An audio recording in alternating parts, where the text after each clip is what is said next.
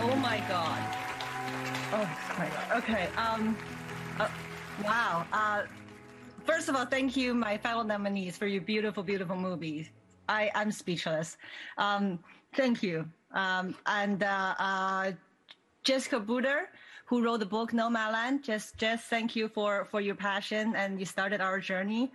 The incredible Frances McDormand, thank you for trusting me to create the character Fern with you.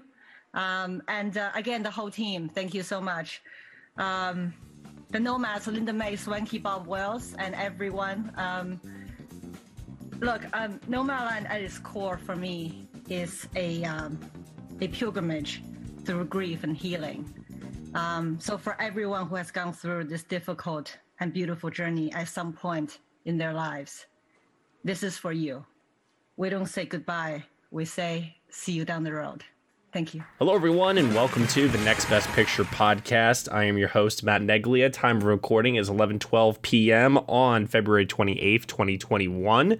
And the reason why we are recording this late is because the 78th Annual Golden Globe Awards just concluded a few minutes ago. Or, as Josh Parham said on our previous episode, the show of violence and chaos. Because, boy, oh boy, did the Golden Globes really throw us for a few loops tonight, as they always do. Here to talk about it with me here on the Instant Reactions episode, I have Ryan C. Showers. I'll say it again. I am a fucking lioness. Dan Baer. Chaos reigns. Josh Parham. Yeah, hello. Cody Derricks. Hello, it's my final podcast. I may be getting fired after how poorly I did tonight. And Daniel Howitt. Call me TV expert Howitt. Thank you very much. Yeah, exactly. Oh, man. Bad night for our predictions. Interesting night for the award season. And an even more interesting night in general, considering the format of the show, how everything went. This is obviously not our regular scheduled episode. This is a very, very special Patreon podcast exclusive for everyone out there. So I want to first start off by going around before we get to some of the winners tonight, talking about just the night overall, the vibes, the presentation, the tributes that were handed out.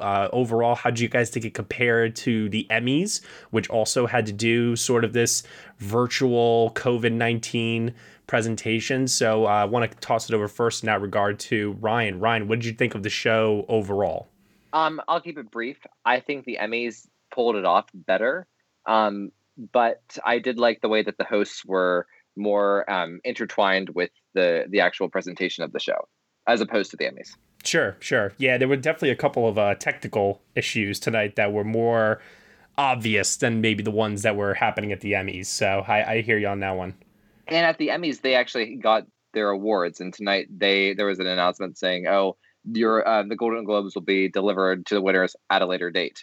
So that made it a little less special. Like, I feel like the Emmys put a lot more effort into making the COVID experience unique. Sure. Yeah. Daniel Howitt, what about you? I 100% agree. The Emmys were more flawless, definitely messier, but I liked, we're moving into this hybrid world. I liked that there was a sort of audience, so you still got some of the feeling of being live in a room. A lot of the presenters were, or I think all the presenters were live in the room, so that was really good. So yeah, it kind of a mess, but it felt good. It felt good overall. Cody? Yeah, I think it kind of reflected the same way that we all dealt with, Zoom in the beginning of the quarantine. It took a while to get us learning and figuring out how to do it because, the beginning of the ceremony was definitely rougher than the rest. But yeah, I really missed seeing people hold a damn trophy. I was kind of surprised that didn't happen. It didn't really feel like a real award show in that way. Overall, it was fine. But again, I mean, it was better than the 2007 press conference, but otherwise probably the weirdest and weakest Globes I've seen yet. Yeah. Josh Parham. Yeah, I have very similar sentiments, honestly. I think that they're doing the best they can with what they have right now. And I think that seeing people actually trying to get dressed up in their homes is a step towards like the sense of normalcy that we kind of want out of these shows, I still think that there is that little magic element missing. I think it is not having the stars in the room. It is them not having an actual trophy to hold that makes it seem kind of fake and hollow. And it's already sort of a fake and hollow night, but you take away even the surface level stuff that we normally really like from these shows. So I can see them trying to get back in the old habits and try to step slowly in the directions that we are used to, but it still feels like a bit of an awkward step. And I think we got some road to still get to where I would really like the show to be. Don't you know that you're a grown-up? I'm a grown-up. Me too. Yep, me too. But these days being a grown-up can really suck. Luckily, we're grown-ups who grew up in the coolest generation. We had video arcades. And also some of the best TV and movies ever made. We lived the origin of awesome consumer electronics. The list goes on and on. Yep, Generation X. Exactly. And we're Gen X grown-up. Every week, the Gen X Grown Up podcast explores media, tech, toys, games, and more from both yesterday and today. Through the eyes of Generation Xers who absolutely love that stuff. You can find us on iTunes or wherever you get your podcasts. Or find us on our website, genxgrownup.com. Life sucks as a grown-up. All right, you think that was good enough? I hope so, man. I'm tired. Who listens to a promo on a podcast and then goes and listens to a different podcast? Right. I've never done it. Right.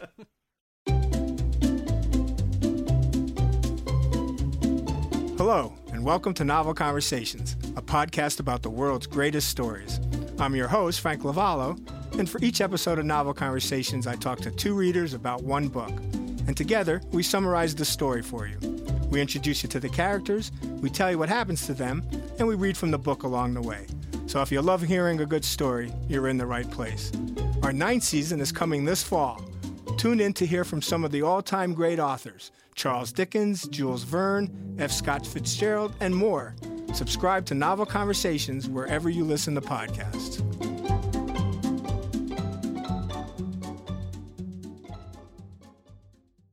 And finally, Dan Baer. Yeah, it was a good show. It was definitely not as smooth as the Emmys was. There was something special about the Emmys that they didn't quite recapture with the Golden Globes.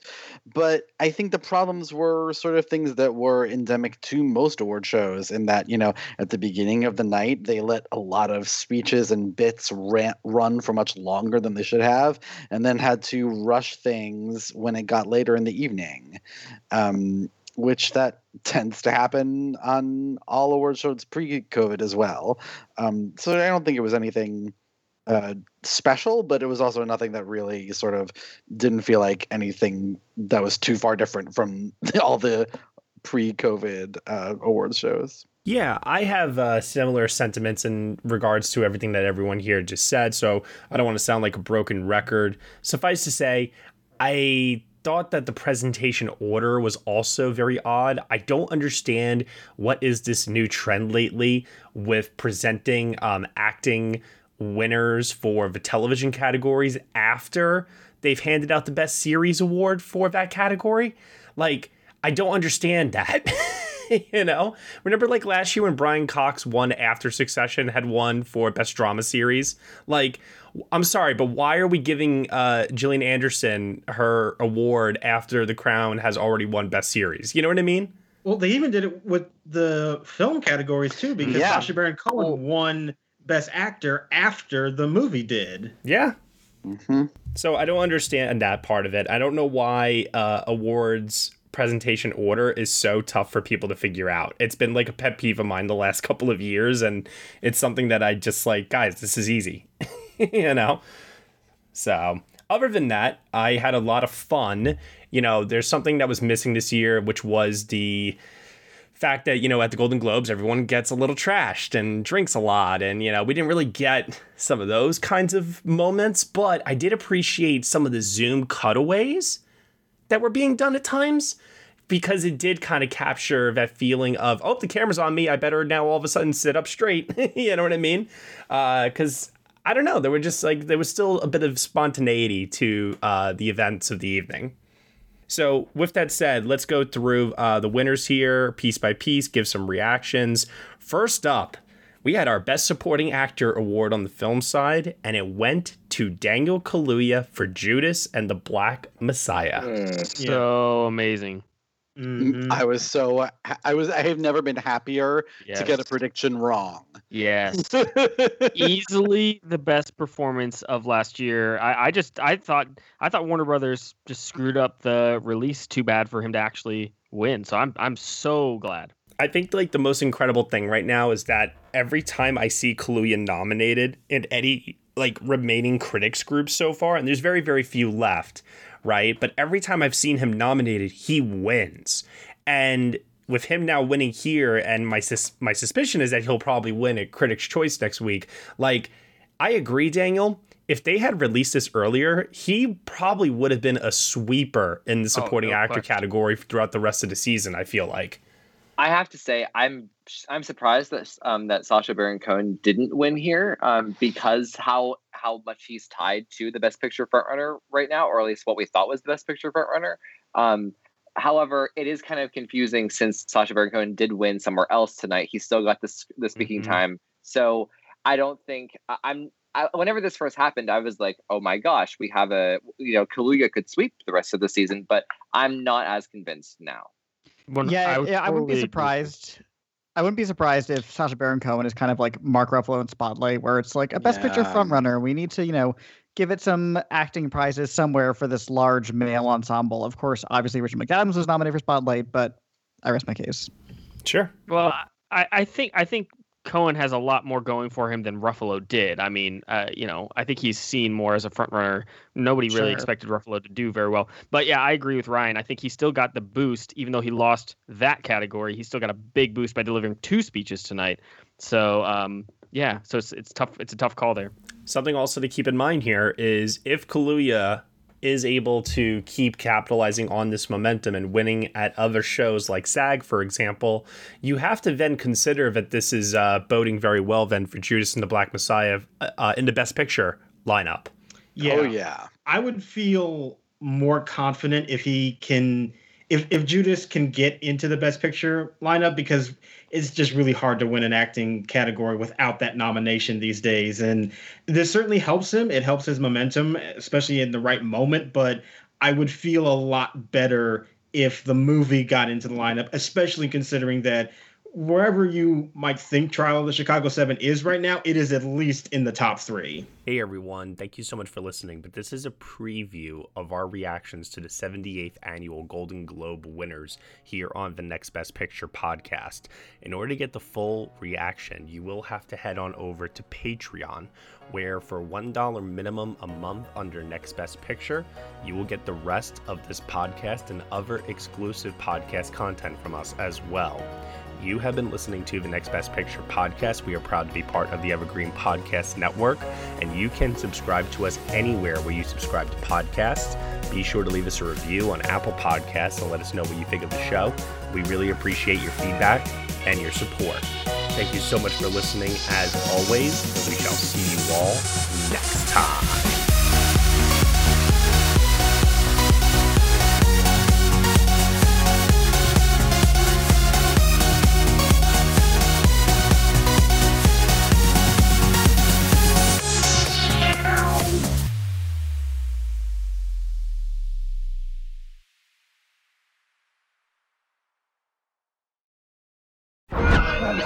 You've watched them in unforgettable adventures, love affairs, and tragedies.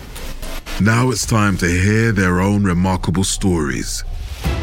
From the makers of Death of a Rock Star and Death of a Sports Star, this is Death of a Film Star. And action. Starring Heath Ledger, Marilyn Monroe, Chadwick Boseman, Robin Williams, Carrie Fisher, and Bruce Lee. Search for Death of a Film Star in your podcast app. You've seen them tell stories. Now it's time to tell theirs.